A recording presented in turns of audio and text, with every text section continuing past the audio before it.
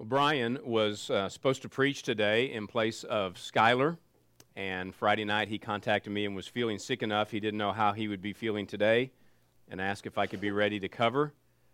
So I was telling Tim before Sunday school, I'm the substitute for the substitute. And Tim, whose spiritual gift is apparently not mercy, said, "We call that third string." So Lisa, I feel for you having to live with a man with no heart, no mercy at all. But I'm thrilled to be third string. It means I get to preach God's word to God's people today, so I'm grateful for that. Brian asked if maybe, since it was such short notice, if I could preach a message that I preached last weekend. Last weekend I had a chance to be in East Texas to do a Disciple Now retreat for a church down there, and loved being with God's people down there as well. And I thought about that. We did a great series down there. The youth minister had picked a series for the students that I thought was excellent, and stayed and preached there on Sunday morning as well. But I actually this morning would like to take a few minutes to look at a verse in the New Testament. It's in 1 Timothy, if you want to turn that direction, that I have been thinking through. I've never preached just on this verse, but I have been thinking through and wondering about this verse and all that's in it. You may have known those people in life, because this verse reminds me of those people. Those people who, and maybe it was a friend you had or a teacher back in school. Occasionally, on very rare occasions, this could be said of a preacher. But there are people who can say a great deal in a very small amount of time. I mean, they're gifted that way. I remember being in a speech class once, and the teacher would be like, your speech has to be somewhere between 4 minutes and 8 minutes or something. And so one of the students got up and preached, and she said more in 4 minutes. I mean, she just barely got over the 4-minute hurdle, but she said more in 4 minutes than most of us said if we took the whole 8 minutes. And there are people like that. You say, they can say more in 5 minutes than I could have said in 30 minutes. I may have given you this example before. It's the clearest one I have of my mom doing this once. When Wendy and I were dating, and I realized I was falling in like, at least with this girl, maybe more, I wanted her to go meet my parents, and so we went to Borger, where my parents were living, and spent the weekend with them. And she got to do some things with my mom, and I respected my mom. My mom's gone to be with the Lord now, but I love my mom and respected her. And I do believe sometimes women can have a better take or a better feel on other women than men do. And the same's true. Some men get a better read on other men than women do, and I love my mom. So after she had spent part of a day with Wendy, I asked her, "What do you think of Wendy? I mean, I really want to know." You know, if it had been my brothers, they'd be like, "You want to know what we know?" And I'd be like, "Not really. I mean, I don't care, but I do want to know what Mom thinks." And I was ready for 10 or 15 minutes. I like this about her, not so sure about this. Have you asked her about this? But I said, "Mom, what do you think of Wendy?" And her response was this: "Doug, don't blow this." And I remember looking back thinking, how can you, in 3 words, don't blow this? Tell me what you think of Wendy, and in those same 3 words, tell me what you think of me. Apparently, I have a track record of blowing things. I have the potential to really blow this, so I know everything my mom now thinks about Wendy and what she thinks about me, and she did it in 3 words. The verse we're going to read this morning has that ability to me to say so very much. The verse we're going to read in most English translations is about 16 words. When Paul wrote it in the Greek that the New Testament was written in, it's just 12 words. It's 12 words that express 5 major convictions. And you can do that when God's inspiring you to write. You can have this economy of words where you say so much in 12 words. Most of us guys, if we're texting our wives that we're going to be late getting home for supper, we can't even do that in 12 words. And yet Paul hammers out these 5 major convictions in 12 words. So if you found 1 Timothy, would you turn to chapter 2, and I'm going to read verse 5. You may notice all 5 of these major convictions as we read them. If not, I just want to take a moment this morning to point them out to you. 1 Timothy 2:5. For there is one God and one mediator between God and men, the man Christ Jesus. Paul's writing to his best friend in the whole world. He's writing to a fellow partner in ministry. Paul's the older man. He's writing to a pastor, Timothy, who's much younger than him. Paul has asked Timothy to stay in Ephesus to help the church there that the book of Ephesians is written to. And as Paul's writing to him, early in this personal letter to Timothy, Paul lays down some major markers in 12 words, bold lines about things that we still need to make sure we recognize today. So let me give you the first one. We'll work through the 5, and you see if you don't see all of them as well, and maybe see how important they are. The first great conviction that Paul affirms is the reality of God. God does exist. So when he starts in verse 5 by saying there's one God, he's acknowledging this isn't all there is.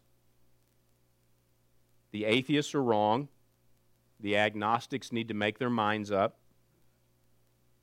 This is one conviction about life that you can't be vague on. There's no margin for error. There's no grading on the curve. Every individual either believes there is a God, however they define it, whatever they mean by that, somewhere out there, up there, there is a God, or people believe there's not. I mean, it's not a multiple choice question. There's only 2 options. Once you decide there is a God, you have to start sorting out what's he like or what are they like, or you say there is no God. But all that we see, church, and all that we experience and our very lives are not an accident. We're not at the top. There's something bigger and stronger and better and more than us. This conviction is a defining conviction in someone's life. Either they believe there's a God or there's not. So Paul starts by claiming there is a God. Timothy, as you're working there in Ephesus, surrounded by people who some don't believe there's a God and some who believe there is, I'm just going to remind you there is a God. Christians, of course, know this. If you're a follower of Christ, this is easy. You're already there. Look back up in verse 1 of this chapter. Paul says, "First of all, then, I urge that supplications and prayers and intercession and thanksgiving be made for all people." Christians, of course, know there's a God. That's why we pray. Verse 1 is about prayer and all different kinds of prayer, supplications and requests and thanksgiving. Who are we making intercession and requests to if there's not a God? I mean, are we just talking to ourselves when we pray if there's not a God? Who are we making thanksgiving to in verse 1 if we don't believe verse 5, the reality of God? You know, just a few months ago we celebrated Thanksgiving. It is absolutely the most ridiculous holiday in the world if you don't believe there's a God. Who are you pausing to thank? Get your whole family together and you say, all right, God, we thank. Wait a minute, I don't believe there's a God. So you're left just thanking yourself. I thank myself for my family. I thank myself for this great meal. I thank myself for my health. I thank myself for my opportunities. I thank myself. If you don't believe in God, Thanksgiving is an absolutely ridiculous holiday. So Paul says, listen, Timothy, remember the reality of God. God does exist, even though so many people in the world want to deny that. Psalm 14, verse 1 says, only a fool would say in his heart, there is no God. So you're either with Paul saying, I believe in the reality of God, or you're in Psalm 14 where you're a fool living life like there is no God. I would just say as we hope for the salvation of people we know, we pray for the salvation of people we know, this is the first convictional step. This is convictional step number 1 in someone becoming a Christian. If someone doesn't believe God exists, I don't care what else they believe, they're not a Christian. I mean, this is ground zero. You have to believe there is a God. So in life's big questions, the really big questions in life, this is the first really big one. How do we get here? This is a question of origins. Is this all an accident? Is there a God? Are we in charge, or is there somebody bigger than us that's in charge? And some people find it offensive that we insist on the reality of God. But he gets more specific than that in his second affirmation in this verse. Paul also has a great conviction that narrows Christianity even more. Not only does he claim the reality of God, but secondly, he claims there's only one God. Verse 5, he starts out, there is one God. We refer to this as being monotheistic, mono being one. We just believe there's one God. He's not one among many. He's not one among a few. He's one among one. There is one God. Church, do you realize how unpopular this would have been in the first century for Paul to write this and churches to believe this, and he expect people to say this out loud? The Roman Empire was filled with gods, plural. I mean, they were everywhere. The Roman Empire imported the gods from the people they conquered. If they conquered a people or a country and they forced you to become part of the Roman Empire, they didn't care if you kept your gods, plural. Just don't say your gods are stronger than anybody else's. If keeping your little deities will keep you at peace in the Roman Empire, you can have your gods. Caesar himself claimed to be a god.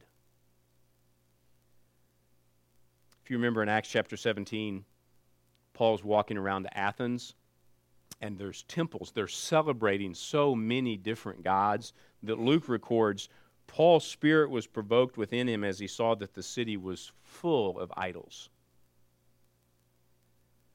And along comes Paul and he says, hey, don't forget this, Timothy, there's only one. Truth number one, the reality of God. Truth number two, the reality of one. There's only one God.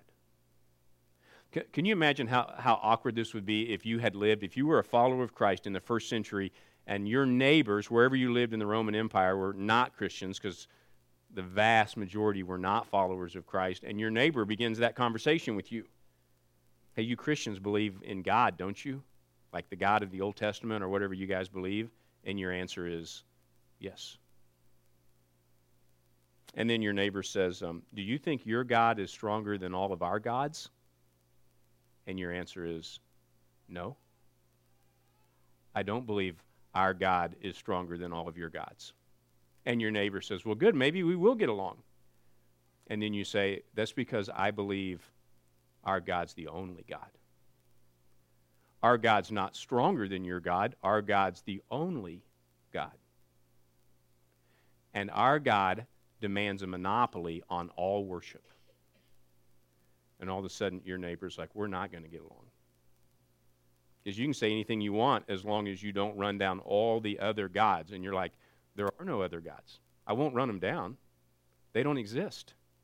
They're all lies.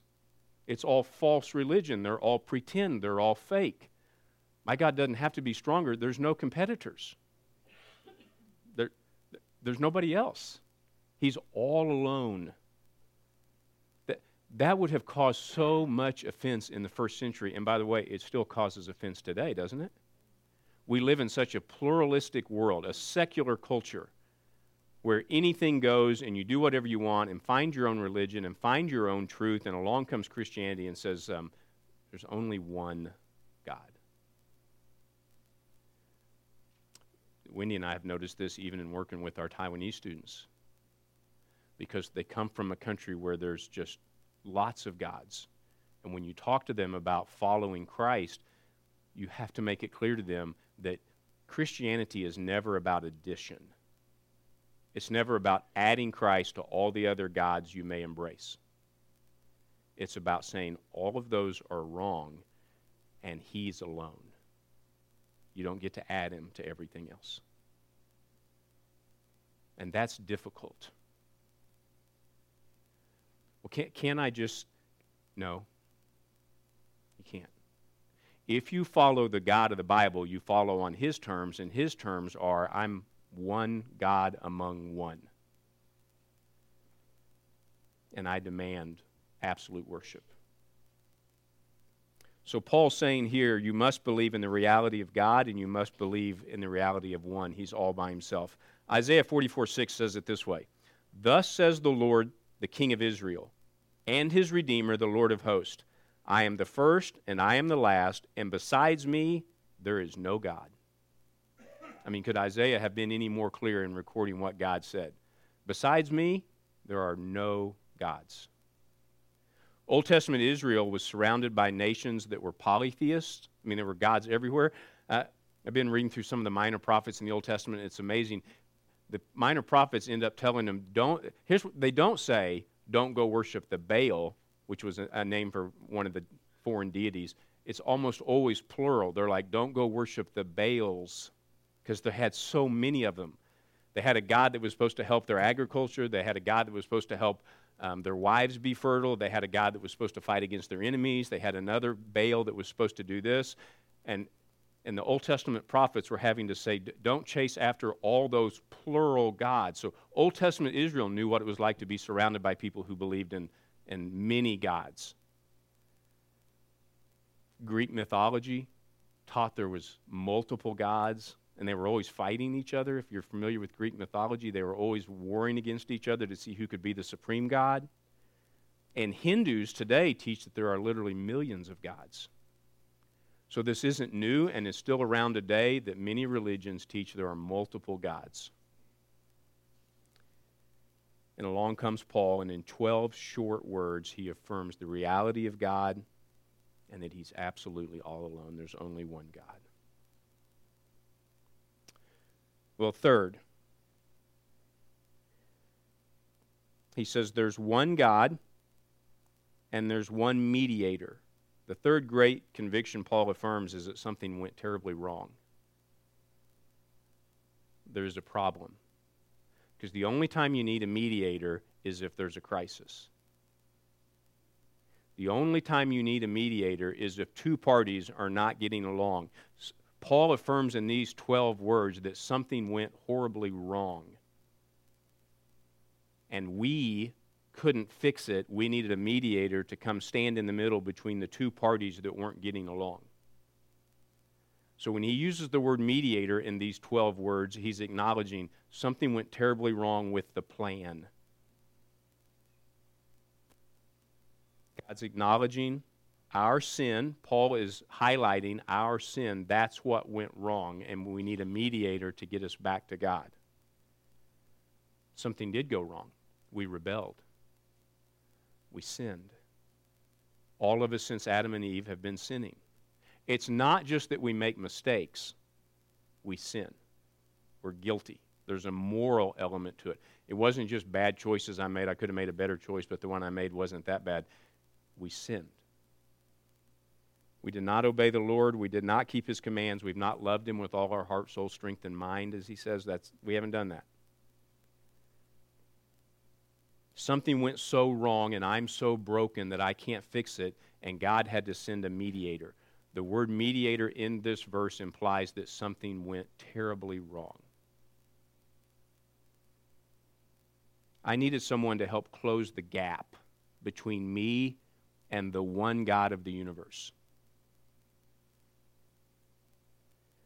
You know, if you believe there were hundreds of gods in the universe, and something went wrong, and there's a crisis or a conflict between me and this one out of 100, I might just go try my luck with another one of the 99.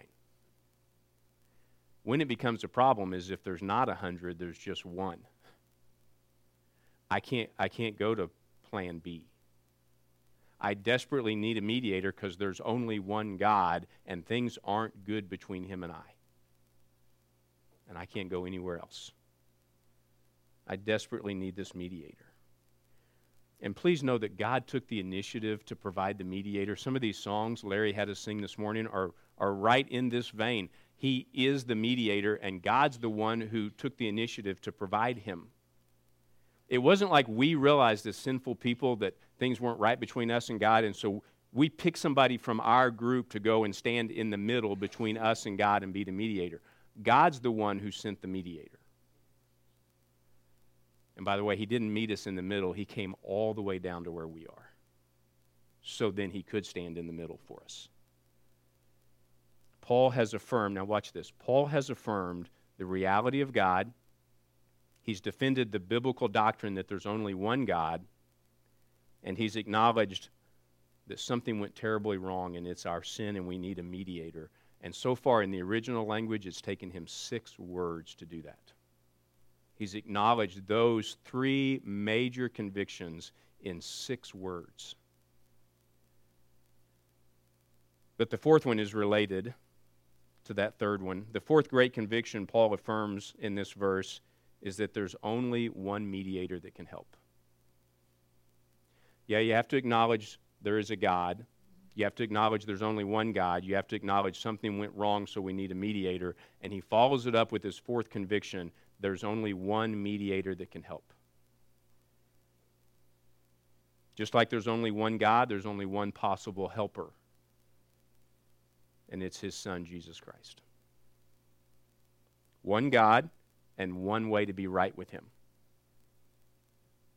You know, there are people back in Paul's time and in our time who would argue with that. Many of them have daytime TV talk shows. And they argue all the time there are multiple roads to the top of the mountain. I mean, if God's on the top of the mountain, pick your road. Just make sure it's going uphill, not downhill. And there are lots of ways, there are lots of roads to reach the top of the mountain. And they'll ask, is God so narrow-minded that he insists on just one road? Can I just tell you, I mean, by the grace of God, that's no longer the way I look at it. Is God so narrow-minded that he only provided one road? I'm just so grateful he provided even one. Aren't you? I mean, I'm the one who rebelled. He didn't have to build the road. How could I get upset at him that he didn't build 10 roads? I'm just thrilled he built one. I mean, I'm the way, the truth, and the life. No one comes to the Father except through me. Acts 4:12, there is salvation in no one else, for no one. There's no other name under heaven given among men by which men must be saved. We call this the exclusivity of Christ. It's very offensive. He excludes every other way. And Paul's affirming that in these 12 short words.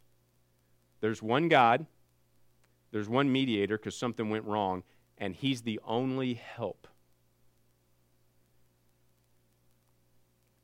Today, things are so much like the first century, people don't want to believe that. Find your own way, find your own truth, whatever works for you. And God's like, yeah, that's not my terms. I graciously provided one mediator. He's your only hope. He's not just the last ship out, he's the only ship out. You know, when we're talking to people about do they want to follow Christ, these are actually some of the core convictions they have to come to. The 4 we've already talked about. They have to, trying to share your faith with somebody, you're like, listen, you have to believe there's a God. And they might be like, you know, I look at creation and I'm not crazy enough to believe this is all some accident. So they're with us sometimes on the first step. You have to believe there's a God. And they're like, okay, I'll buy that. Somebody's up there. And then you say, by the way, you can only believe there's one God. All the others are lies. And they're like, so every other religion, Hindus, Buddhists, Muslims, all those millions of people are all believing lies, and I have to believe there's only one God? And you're like, yeah. And they're like, hurdle's getting a little higher here. And then you tell them you have to believe something went wrong, and what went wrong was us. We're sinful, broken people. So you have to admit you're a sinner. And you have to admit there's only one solution, one hope, one mediator, and you have to embrace him. And all of a sudden people are not as quick to embrace all of this as they are to say there's the reality of God up there somewhere. They'll go with us on that one. The rest of them, the steps get a little harder to climb. It's why Jesus said it's a narrow road and a small gate, and few find it. You can't go through that gate with all of your extra baggage The gate's just wide enough to go through with you and Christ. So it's a narrow gate. It's a narrow road. You know, why is Jesus the only mediator? Why does he say that? This fourth major conviction he has. Why does he say there's one God and one mediator? There's just one. Look down at the very next verse. I'll show you why he's the only mediator.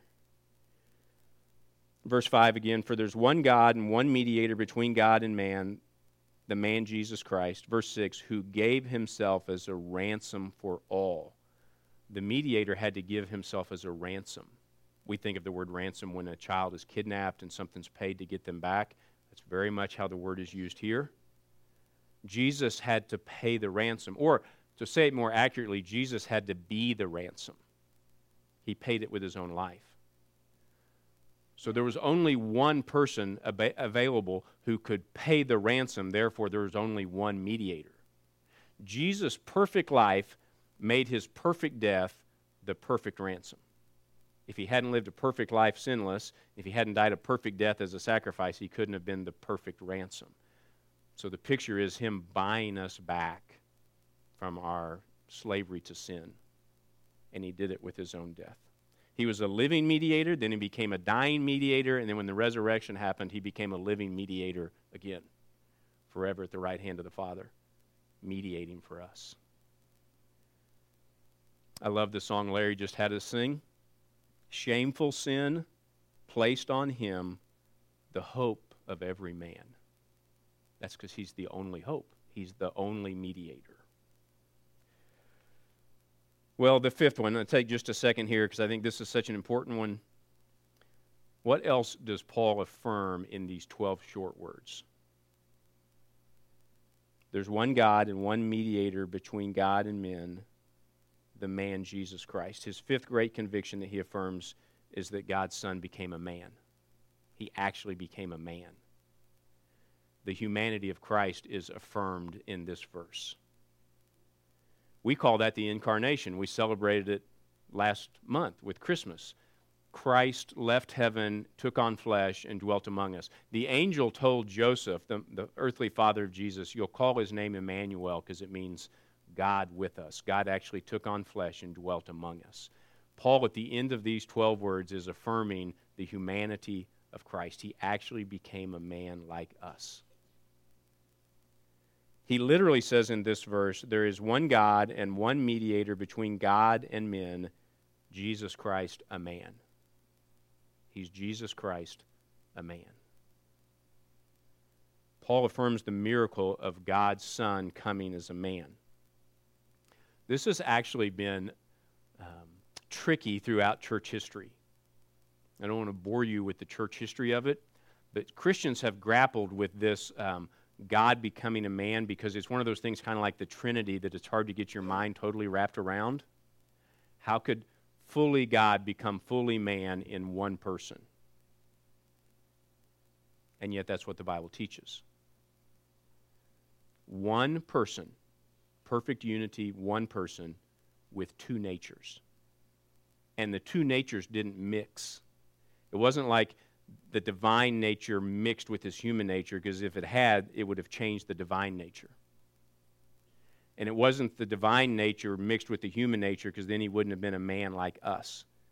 It's a miracle that in one person you could have two distinct, separate natures that didn't ever combine.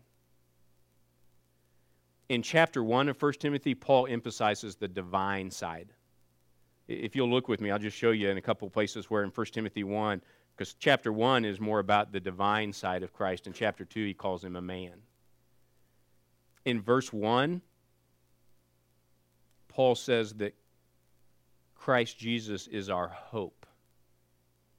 1 Timothy 1:1. We don't put our hope in men, we put our hope in God. So if Christ Jesus is our hope, he's saying in verse 1, he's God.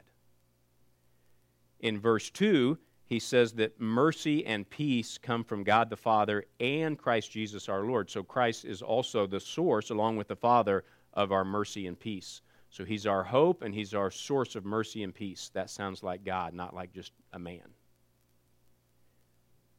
In verses 2, he's called our Lord. In verse 12, he's called our Lord. And in verse 14, he's called our Lord. Paul is calling him Lord. He's not just like us. He's our master. He's the Lord. And in verse 15 of chapter 1, he says he came into the world to save sinners. He wasn't created at Bethlehem. That's just when he made his entry, which means he was pre-existent. He existed before he became a man. That's just when he came in. So chapter 1, he's highlighting that he's Lord, he's one with God, he's our source of mercy, he's our hope. He came into the world, but he existed before. And in chapter 2, he's like, by the way, he's a man. That's head spinning if you haven't grown up hearing that. The full nature of God. Colossians 1:19 says, in him all the fullness of God was pleased to dwell. Wow. And yet a man, Philippians 2:7 says, being born in the likeness of men. And Paul's saying in these 12 words, you have to embrace that too. He was God, come as a man. I do think, let me just tell you this, because I'll just give you a couple of examples that over the years I've tried to sort out in my mind. I think believing that he's one person with two natures helps you sort out some of the other passages in the Bible that could make you scratch your head if you didn't get that right. That the identity of Christ, that he's has the full divine nature in him and a full human nature in him, all in one person. When you read verses like that Jesus was tempted to sin. He went out in the wilderness, fasted for 40 days, and then was seriously tempted to sin. And Hebrews says he was tempted to sin just like we're tempted, so he understands our temptation. So Jesus was tempted. James chapter 1 says God cannot be tempted, ever. God is never tempted. Jesus is God. God is never tempted. Jesus was tempted. How do you sort that out? Well, I think the best way is to say you have one person with two natures, and in his divine nature, he was never tempted. But in his human nature, oh, those temptations look good. Turning stones to bread after 40 days of not eating, that appealed to his human nature. He was tempted in his human nature, but the backstop of his life was his divine nature, and it was never tempted. Or what about those verses that say Jesus grew in wisdom and stature and in favor with God and man? If you're fully God, how do you grow in wisdom? How can you not know something on Tuesday, but by Friday you know it, and you grew in wisdom if you're God and you knew everything on Tuesday? If you're fully God, you know everything. And yet, multiple places say Jesus grew in wisdom. How do you do that? Well, his divine nature never learned a thing because he knew all. But in his human nature, as a young kid, as a teenager, he did learn stuff on Friday that he didn't know on Tuesday. His human nature did grow in wisdom. That's what the Bible says. His divine nature never grew. And yet how that comes together in one person is a miracle, but understanding the identity of Christ is so important because it helps explain some of those other passages. It also helps explain why he could be the ultimate mediator, because he represented both parties perfectly. He had a human nature just like us, and he had a divine nature, and he could bring us together with the one God who was offended by our rebellion. He was both parties, so he could be the mediator for both parties. Well, 12 short words. 1 Timothy 2:5 is a very short verse in your English translation or the Greek. And yet packed in it, if you slow down and think through what Paul is affirming here, you have to believe in the reality of God. You have to believe in the uniqueness of God, that he's one among one. You have to believe that a tragedy happened and something went very wrong, so we need a mediator. That's our sin. You have to believe that Christ alone is our only hope. He's the only mediator that could fix it. And you have to believe that Christ became a man and dwelt among us. And Paul says all 5 of those things in 12 words. May I encourage you this week, as you think about your Savior Christ, think about him in the terms that's used in verses 5 and 6. He's man, mediator, and ransom. That pretty well sums up the three most important events in Christ's life. Man, that's when he came at Christmas and took on flesh. He's mediator, which means after his resurrection, he's at the right hand of the Father making intercession for us. And when he died on the cross, he was our ransom. He's man, mediator, and ransom. And it represents the three major gifts he gives us when you put your faith in Christ. Paul's laying down these markers early in the book to remind young Timothy, hey, here's the things we can't compromise on. I know the work's hard in Ephesus. I know you're outnumbered in Ephesus. Don't give in. And I can sum it up in just these 12 words. And I would say these are 5 of the most foundational, major convictions that believers must hold to in a world that's moving away from them. If you're here this morning and you're like, I've never personally followed Christ. I've never said he's real. He's the only real God. Christ is the only mediator. And this morning, as we've talked through these 12 words in your heart, you're like, I'm willing to follow Christ and leave all this behind. I believe all the others are lies, and Christ is my only hope. And God does a work in your heart, and you feel him drawing you and extending grace and forgiveness. And today you would say, I would like to follow Christ on his terms. It's a free gift for anybody. It's available. He was the ransom for all. That gift is available to you today, where he would pay your price, be your substitute, and take your sin. But these are convictions that have to be believed if it's really going to be real in your life. If you're here this morning and you've believed these 5 convictions, God's turned the light on, you've been able to see them sometime in your life in the past, and you're like, I get it. God, I believe all of those things that Paul says in this verse. Would you take time this morning as we sing here in a minute just to celebrate that gift that God sent the mediator, and you've embraced the mediator, and it's been a life change for you, that free gift was available? Would we just recommit to these 5 things? I've wondered sometime if Paul and my mom could have a conversation, it would be a very short one because they both could say so much. Don't blow this. Or 12 words that embraces 5 major truths. May we be able to articulate what we believe in such a short, succinct way. God, thank you for this verse. I thank you for what it means to me, just having thought through it the last several weeks. All that's wrapped up that this world doesn't want to believe. They don't really want to believe that something went terribly wrong. This lost world wants to believe things are getting better. This lost world wants to believe you can kind of create a God in your own image. It can be any God. Just be sincere. And this verse says that's not true. It's one God. God, for all the people who believe that maybe they're on a road that would reach the top of the mountain, but it's not the road you built, it's some other man-made religion, would you graciously open their eyes to the fact that there's only one mediator?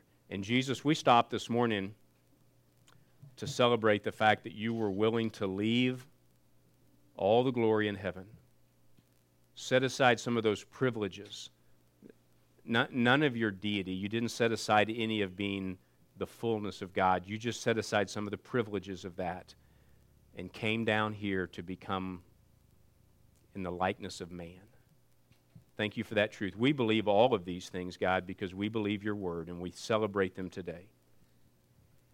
With your eyes closed, if there is someone here that would say, I need to talk to somebody about this Savior, I'll be down here on the front row. I'll try to be the last one to leave this room. I would love to visit with you about that and what it means to follow Christ. Or you may see someone else here this morning that you know is a Christian, and you'd rather talk to them. I bet they would stay as long as needed to talk to you about this. Father, we thank you for this short verse packed full. In Christ's name.